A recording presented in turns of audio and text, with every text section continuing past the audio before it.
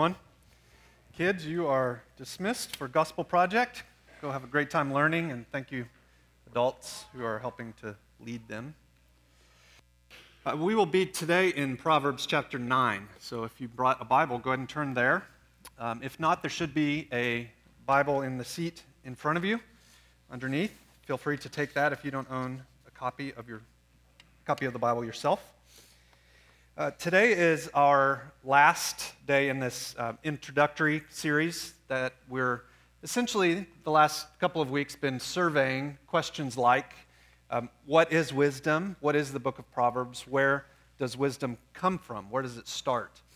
And today we're going to conclude that. If you've ever read through the book, you may have noticed that essentially the first 9 chapters are not, most of them are not Proverbs in particular. They're setting up what's coming in the rest of the book. So we've tried to follow that model in the start of our series. Next week, we'll begin looking at individual Proverbs and the collection of those around particular topics. So I'm looking forward to that and doing that with you. The book of Proverbs teaches that every one of us chooses a path to walk in life. And there's only 2 paths to pick. There's not a myriad of choices. It looks like it. But in actuality, there's only 2 paths of life. There's only 2 ways to live. When you boil it all down, deeper than where we're from or how much money we have or what level of education we've attained or who we know, what kind of personality we have, what we look like, all those things that we typically think of as making us who we are. Beneath those things, our lives are quite simply which path we're choosing to walk. Amidst all the choices, confusions, options, possibilities, every day we pick a path to walk. The path of wisdom or the path of folly. One of the metaphors Proverbs uses to get at these 2 different paths is to picture 2 houses. So imagine a street this morning, if you would, and on that street there's only 2 houses. And there are people in each house inviting you home for dinner. That's what Proverbs 9 teaches us. In one house, there's life and joy and peace and kindness, productivity. That's the house where wisdom lives. On the other side of the street, there's a house where there's lots of temporary pleasures on the front porch. It looks like the better house. It's the house that's easier to wind up in. And for a while, it's a fun place to live. But inside that house, it's overrun with darkness, pain, disillusionment, chaos, death. That's folly. On one side of the house, the door stands wide open. On the other side of the house, the door stands wide open. On the right side, Lady Wisdom lives there. Wisdom is personified in Proverbs as an elegant, classy, godly, wise woman. And this lady is inviting you home for dinner. Lady Wisdom has sent out her people all over town inviting you to come home, to come to a place of wisdom, to come to a house where there's life and joy and peace and productivity. It's all there. The table's already set. The food is ready. You just have to pull up a chair. But on the other side of the house, woman Folly is doing the same thing. Folly's house is wide open. She's having a meal too. And she looks pretty good. In fact, she's seductive. She promises a lot and asks for almost nothing in return. Friends, today is decision day. Which gal are you going to go home with? Lady Wisdom or woman Folly? Which house will you live in? Which path will you choose to walk on? Now, all of this sounds kind of strange, doesn't it? This is not the way we typically talk to each other. So, unless you think I took another 2x4 to the head, let me just show you. Proverbs 9, and watch these images as we read it together, starting in verse 1. Wisdom has built her house. She has hewn her 7 pillars. She has slaughtered her beast She has mixed her wine. She has set her table. She has sent out her young women to call from the highest places in the town. Whoever is simple, let him turn in here. And to him who lacks sense, she says, come eat of my bread and drink of the wine I have mixed. Leave your simple ways and live, and walk in the way of insight. This classy, elegant, wonderful woman has finished her work. She's prepared a massive feast, and she's sent out her messengers. She's inviting people to come who don't deserve the blessing of sitting at her table. Do you hear that? It's not come home to wisdom because you've earned it, because you've lived a wise life, because you've made lots of great decisions and you deserve to be here. No, it's quite the opposite. It's, you've been an idiot, but my door is still open. Would you come and feast with me? Remember, this isn't a literal woman and this isn't a literal house. It's a picture of what kind of life every day you're going to choose to cultivate. It's a provocative picture of what path you'll live on. Now, why did the authors of Proverbs, choose to picture wisdom as a woman? Well, who was the book originally written to? Young men. What do young men think about? Food and women. Right? In all seriousness. The things of God are immensely practical, and so God speaks to us in ways we can understand them. Ultimately, this woman is a picture of an invitation to repent and receive Jesus Christ. Woman wisdom is a picture of Jesus. Because you see, Jesus has made a feast, and he's invited you to sit at the table with him. Do you see that? Verse 3, it says that she calls out the simple. Verse 4 invites people who lack sense to come. In other words, this is a feast of grace for the undeserved. Lady Wisdom's call is the call of the gospel. Because Jesus, of course, has prepared the ultimate banquet and invites simple sinners to turn from sin and turn to him. Isn't that a beautiful picture? Friends, there is a life of joy and peace and kindness and productivity and godliness available to every single person sitting in the room today, regardless of the endless, stupid, idiotic decisions you've made and the things people have done to you.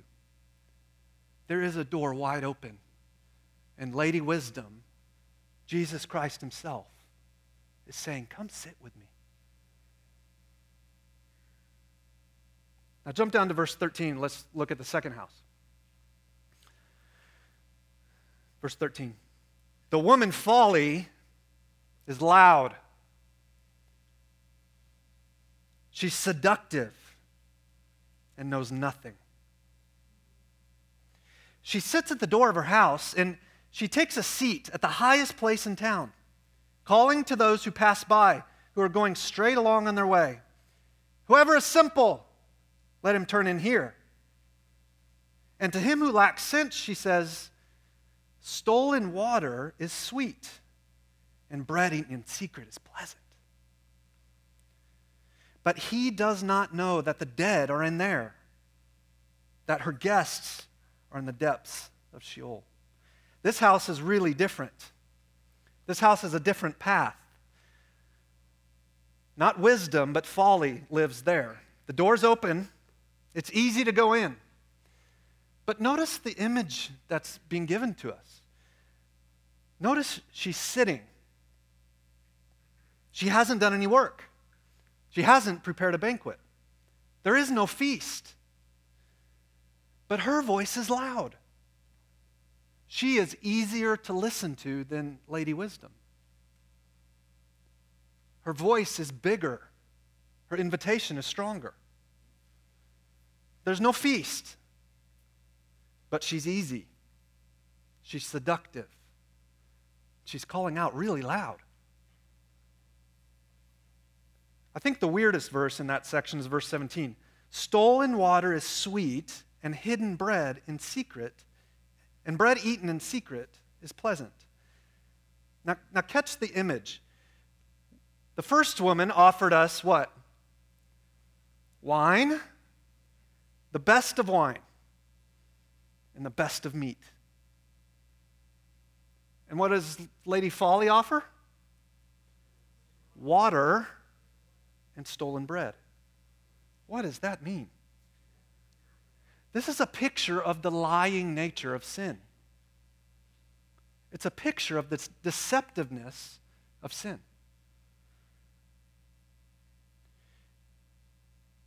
The image is so stark. Do you want wine and meat or pieces of bread and water? All of us would say, of course I want wine and meat.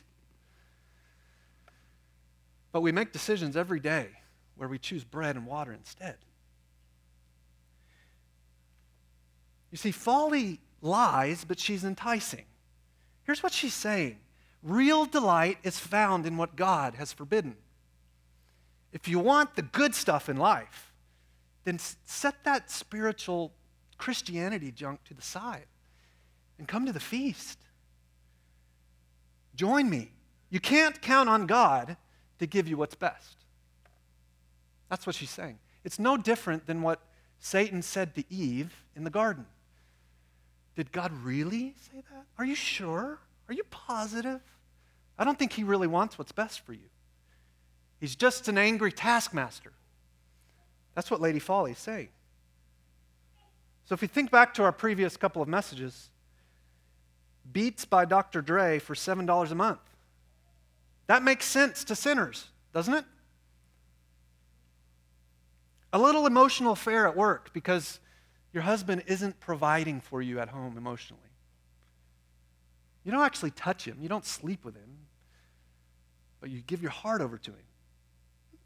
That makes sense to sinners. Blowing up in anger over somebody who's hurt you, who wronged you. And then putting up a wall so nobody else can get in. That makes sense to sinners. Putting off becoming a Christian or getting serious about walking with God until you get older. That makes sense to sinners. Does it not? That's woman folly. Whatever you can do in secret is better. Folly promises the quick and easy path to joy, and it is awfully easy to listen to her. She's sweet momentarily. It's fun to do naughty things in private, but it's just a cheap thrill. It's a wonderful few minutes when wisdom offers a lifetime of joy. But choosing the second house, walking the path of folly, listening to the voice of evil, while it's easier, it ends in darkness, pain, disappointment, chaos, and death. So what Proverbs 9 is telling us today, brothers and sisters, is we face the choice of which house we live in every single day. And those choices we make often consist of things that seem insignificant in the moment. But in the end, they determine where your life ends up. So put that another way. Will we rest in and long for and run to and obey God, trusting in His grace that He is better? Or will we choose the momentary pleasures of sin that ultimately lead to death? You don't ever graduate past that choice. You make that choice every day, hundreds of times. Proverbs brilliantly forces the question, will we believe God is right and has our best in mind? Or will we go home with Lady Folly for a quick little pleasure? And frankly, I don't think that choice gets any easier when you get older or you've been more mature, or you've walked with Jesus longer. It just changes what things happen to be enticing and what things don't.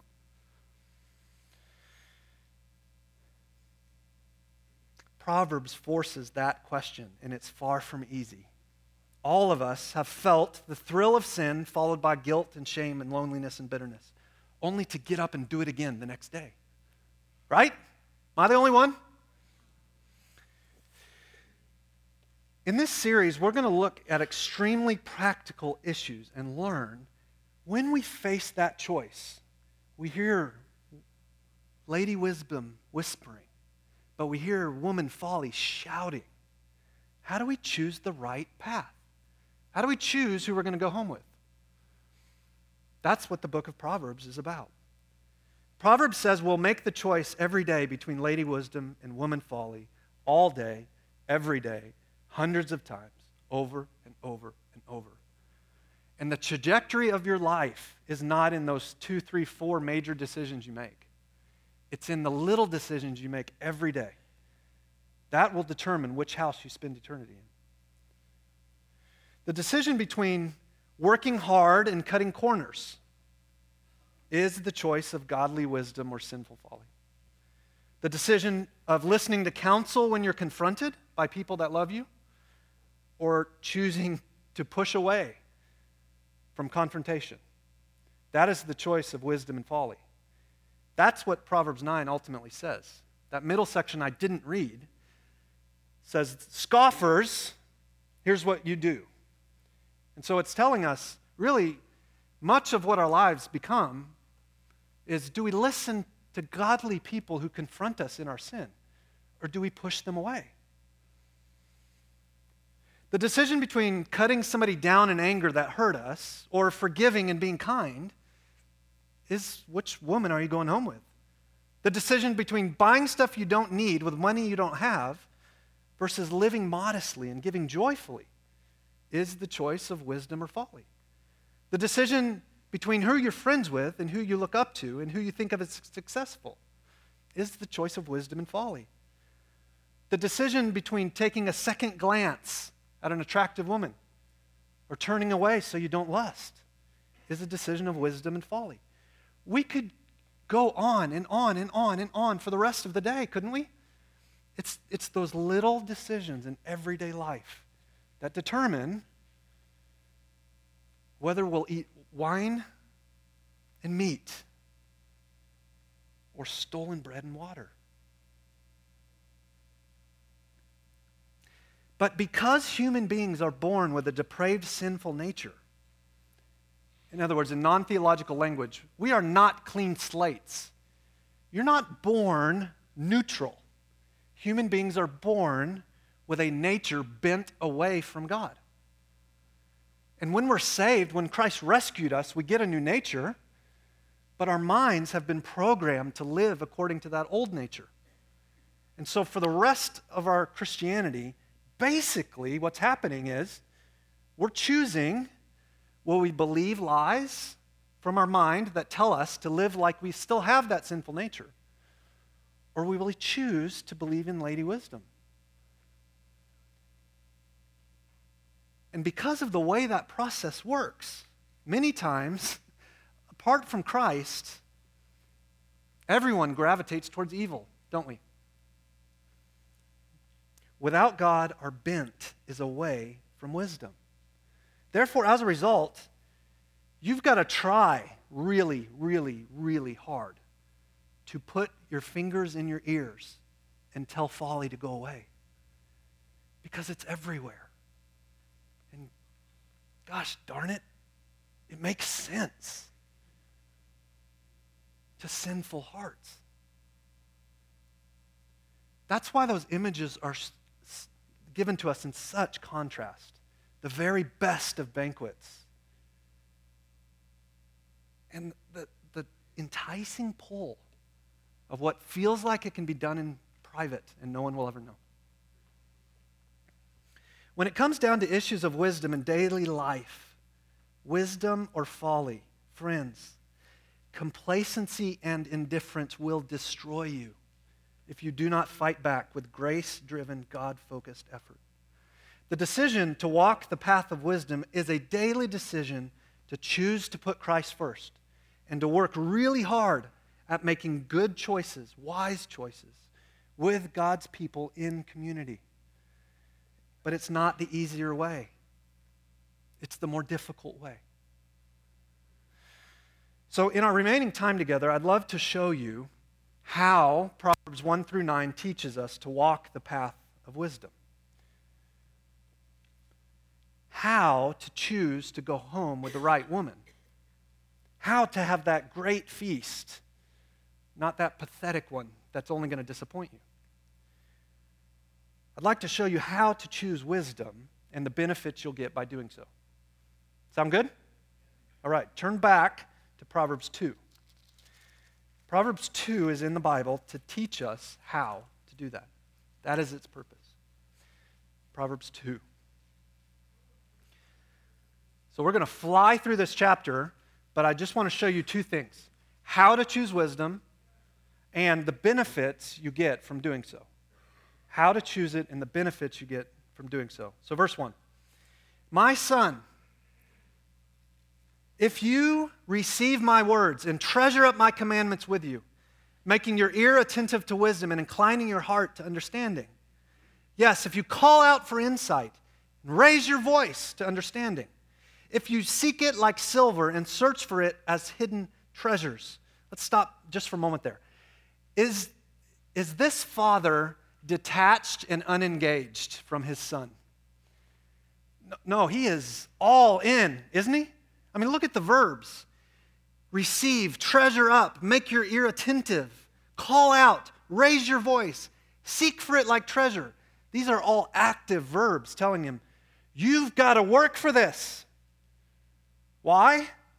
Because folly is seductive. She's a hot woman, and she's always crying out for you to come home with her. And wisdom is modest. She's better, but she's covered up. That's what he's saying to his son. Parents in the room, you know these kinds of conversations with your kids. The conversations when you're begging with them, you're pleading with them to make the right decision. But you know you can't do it for them. God, our Heavenly Father, is begging, pleading, urging us, his kids, to make the right decisions. But you have to make the right decisions yourself. A good father knows what his kids need to survive. What is it? He needs wisdom. He needs wisdom to survive. Now, the thing he says in the next verse is really surprising. It's not what we expect. He says, son, if you listen and heed, if you take God's word to heart, if you pursue it, not because you want to please daddy, but because it's the best possible thing, then you're going to end up with God. Look at that with me, verse 4. If you seek it, the it is wisdom. If you seek it like silver and search for it like hidden treasure, then you will understand the fear of the Lord, and you will find knowledge of God. For the Lord gives wisdom, and from his mouth come understanding. He stores up sound wisdom for the upright. He is a shield to those who walk in integrity, guarding the paths of justice and watching over the ways of his saints. Friends, do you want to grow in wisdom? Or if we say that in just common, everyday vernacular, do you want to quit making stupid decisions that hurt you and hurt people around you? Gosh, who would say no to that? Do you want to make decisions that sow a life of joy and peace and kindness and generosity? A life that you can sit down on the inside. A life of peace. Do you want that? Then here's the principle. Seek wisdom, find God. Find God, gain wisdom. That's what the Father is telling the Son. In the everyday stuff of life that might seem detached from spiritual things, in the little tiny decisions we make that don't seem like they amount to much, in those moments when we feel a pull inside, what is the right thing to do? All of those issues of everyday life are given to us by God in order that as we seek wisdom in making those decisions, we find him in the little things of everyday life. And when we find him, then we get wisdom. Now, that's not a formula. Like, I can't give you a rubric for that, and you'll make the right decision every time. Why? Because God wants a relationship with you. He wants you to relate to him as your perfect heavenly Father. And so the stretching and pulling and growth and struggle in everyday life is what we need in order to keep us seeking him on our knees, asking for help. Because if we didn't have it, we wouldn't do it. Because we're bent away from God. Are you with me? So the struggle is hard, but the struggle is what must be there in order for us to grow spiritually. Seek wisdom, find God. Find God, gain wisdom. Or to put that another way, the desire for wisdom is simply the desire for God. The key to a wise, practical, daily life is God.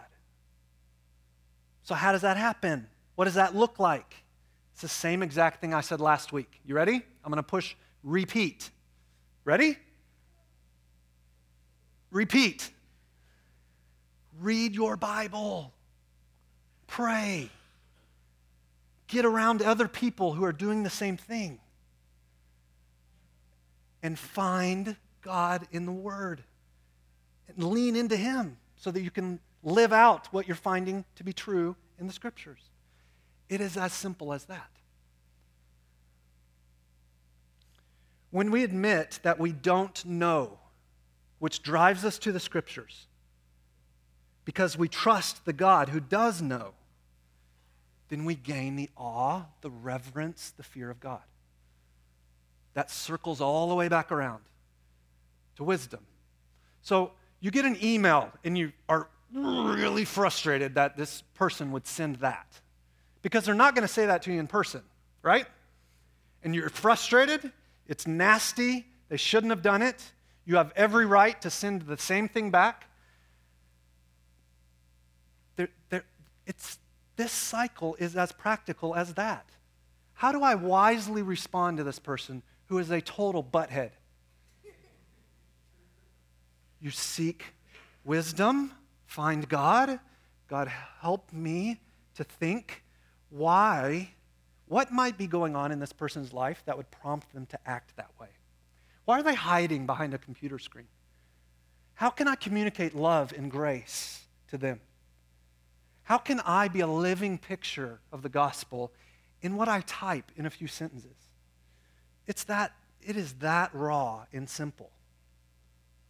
That is what makes up our lives. We gain the awe of God leading to wisdom in the stuff of everyday life. But you've got to want it. Proverbs 2 and Proverbs 9 both make very clear this does not just happen. It comes through grace-driven effort that always is accompanied by some failures. But God is a God of grace. And so that table at wisdom's house is a table whose legs are held up not by your works, not by your good efforts, but by the grace of Christ, by the cross of Christ. So you're always welcome at that table, Christian. The way we get there is to pursue a closer relationship with God that's rooted in the gospel by daily prayer, daily studying the Bible, daily living in the context of biblical community. When we do so, then there is a trajectory of our lives where we make fewer and fewer stupid decisions to the glory of God. Praise God for that. Now, the rest of Proverbs 2 gives 3 benefits of wisdom. And we don't have time to go through them, but I just want to point them out to you, and perhaps you can gather together with another brother or sister this week and talk about them together. Here's what they are. First, it says that if you gain wisdom, a benefit you have is you're protected from evil men. There's a protection from evil men. And what he's talking about is you have good friends and mentors. If you're seeking a life of wisdom, you're going to end up being surrounded by people who love God and help you make progress in the faith. And in that way, you're protected from those who seek to harm you. Now, he's not saying Don't have non-Christian friends. Don't live your life on mission. Don't be around people who don't love God. Of course, that's not his point. But he is getting at, who do you take counsel from? Who do you open up the areas of your heart where there's struggle? Well, those ought to be people who help you grow, right? And so wisdom provides those kinds of relationships. And the context of that, of course, is membership in a local church. Second, he says that you'll gain a protection from dangerous women. You'll gain a protection from dangerous women. In other words, a wise person growing in maturity, pursuing godly wisdom, will exercise discretion in romantic relationships. Friends, our society is being ravaged by sexual carnage. Absolutely ravaged. None of us are immune from ending up doing things with people we never dreamed we would do. How do you avoid that? You live in this cycle. God's word, prayer, seeking God with God's people, gaining wisdom. That will help you not look for what you can only gain from God in sex. And third, he says you gain the promise of God's presence. So a life of wisdom will provide good friends and mentors. It will give discretion in romantic relationships. And it will give you a life through the gospel of striving not to gain something from God, but to rest in his presence. That's what the image of land is ultimately about in the Old Testament. Now, I'm aware that this is an abstract, difficult concept to get your heads around. So let's put it all together. Seek wisdom, find God, gain wisdom. And wisdom will give you the armor you need to live through the battles of everyday life. Wisdom will protect you from people who only seek your harm. Wisdom will protect you from the ravages of porn, which people can end up so deeply involved in that when you actually get a relationship in marriage, you physically can't do what God would love for you to do. Wisdom ultimately gives rest. The rest, the satisfaction of sitting at a banquet in God's presence. Now, what do you do with a sermon like this? Well, we all make a choice of who we're going to dine with. No one is picking you up and forcing you into Folly's home. No one is dumping you in a straitjacket and holding up the fork and putting those pieces of stolen bread in your mouth. We choose which house we're going to make our home in. So in light of that fact, here's two practical things to do with this. First, strive for wisdom. Want it, seek it, actively pursue it. Don't be content without it. Don't be satisfied till you have it. Grow in wisdom. This is a matter of life and death. This is not a side thing for those advanced in Christianity. This is how do you live every single day. You and I, no matter how smart we are, how attractive we are, how much money we have, how good our jobs are, whether we have PhDs, we will make a wreck of our lives apart from wisdom. So strive passionately for the fear of God that leads to wisdom. Immerse yourself in the study of God's word. Get together with fellow Christians to pray, to study, to talk about the things of God. Don't give leftovers to your church family. Start with God and God's people, and then figure out how the rest of life fills itself in. Expect striving to be difficult. There's a reason the Father in Proverbs 2 uses these words that require effort. It's because this doesn't just happen. You got to work at it. And we need each other in order to do that. Fight for growth by God's grace. Strive for wisdom. Work hard for it. And yet, here's the second thing. Recognize that wisdom is a gift from God. Just like salvation, wisdom is a package given to us by God. God has to give it. You can't just go take it. So seek Him. And when you grow, give Him the credit. And when you face temptation and you meet it, praise God for it. When you get an email like that, and the last time you got it, you sent one back, but this time you didn't. What do? You don't pat yourself on the back and say, oh, I'm such a great godly person. No, you say, thank God, I didn't eat with that seductive woman again.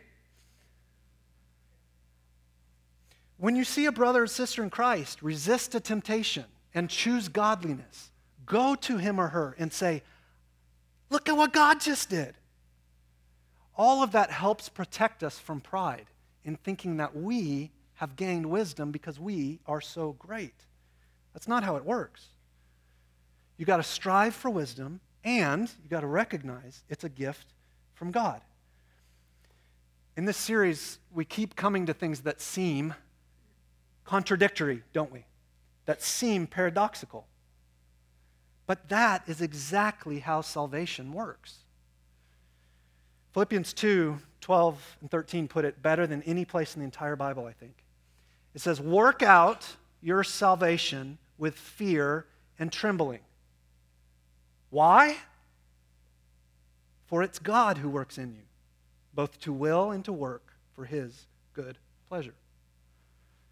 What is he saying? A right relationship with God isn't something you had anything to do with. So if you're here today and you're a brother or sister, you are a member of God's family.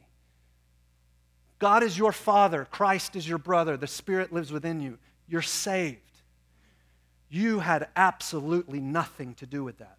God graciously, sovereignly chose you, removed the blinders from your eyes so that you could see the glory of God in the gospel. And then you chose to respond in faith. And now you're in His family.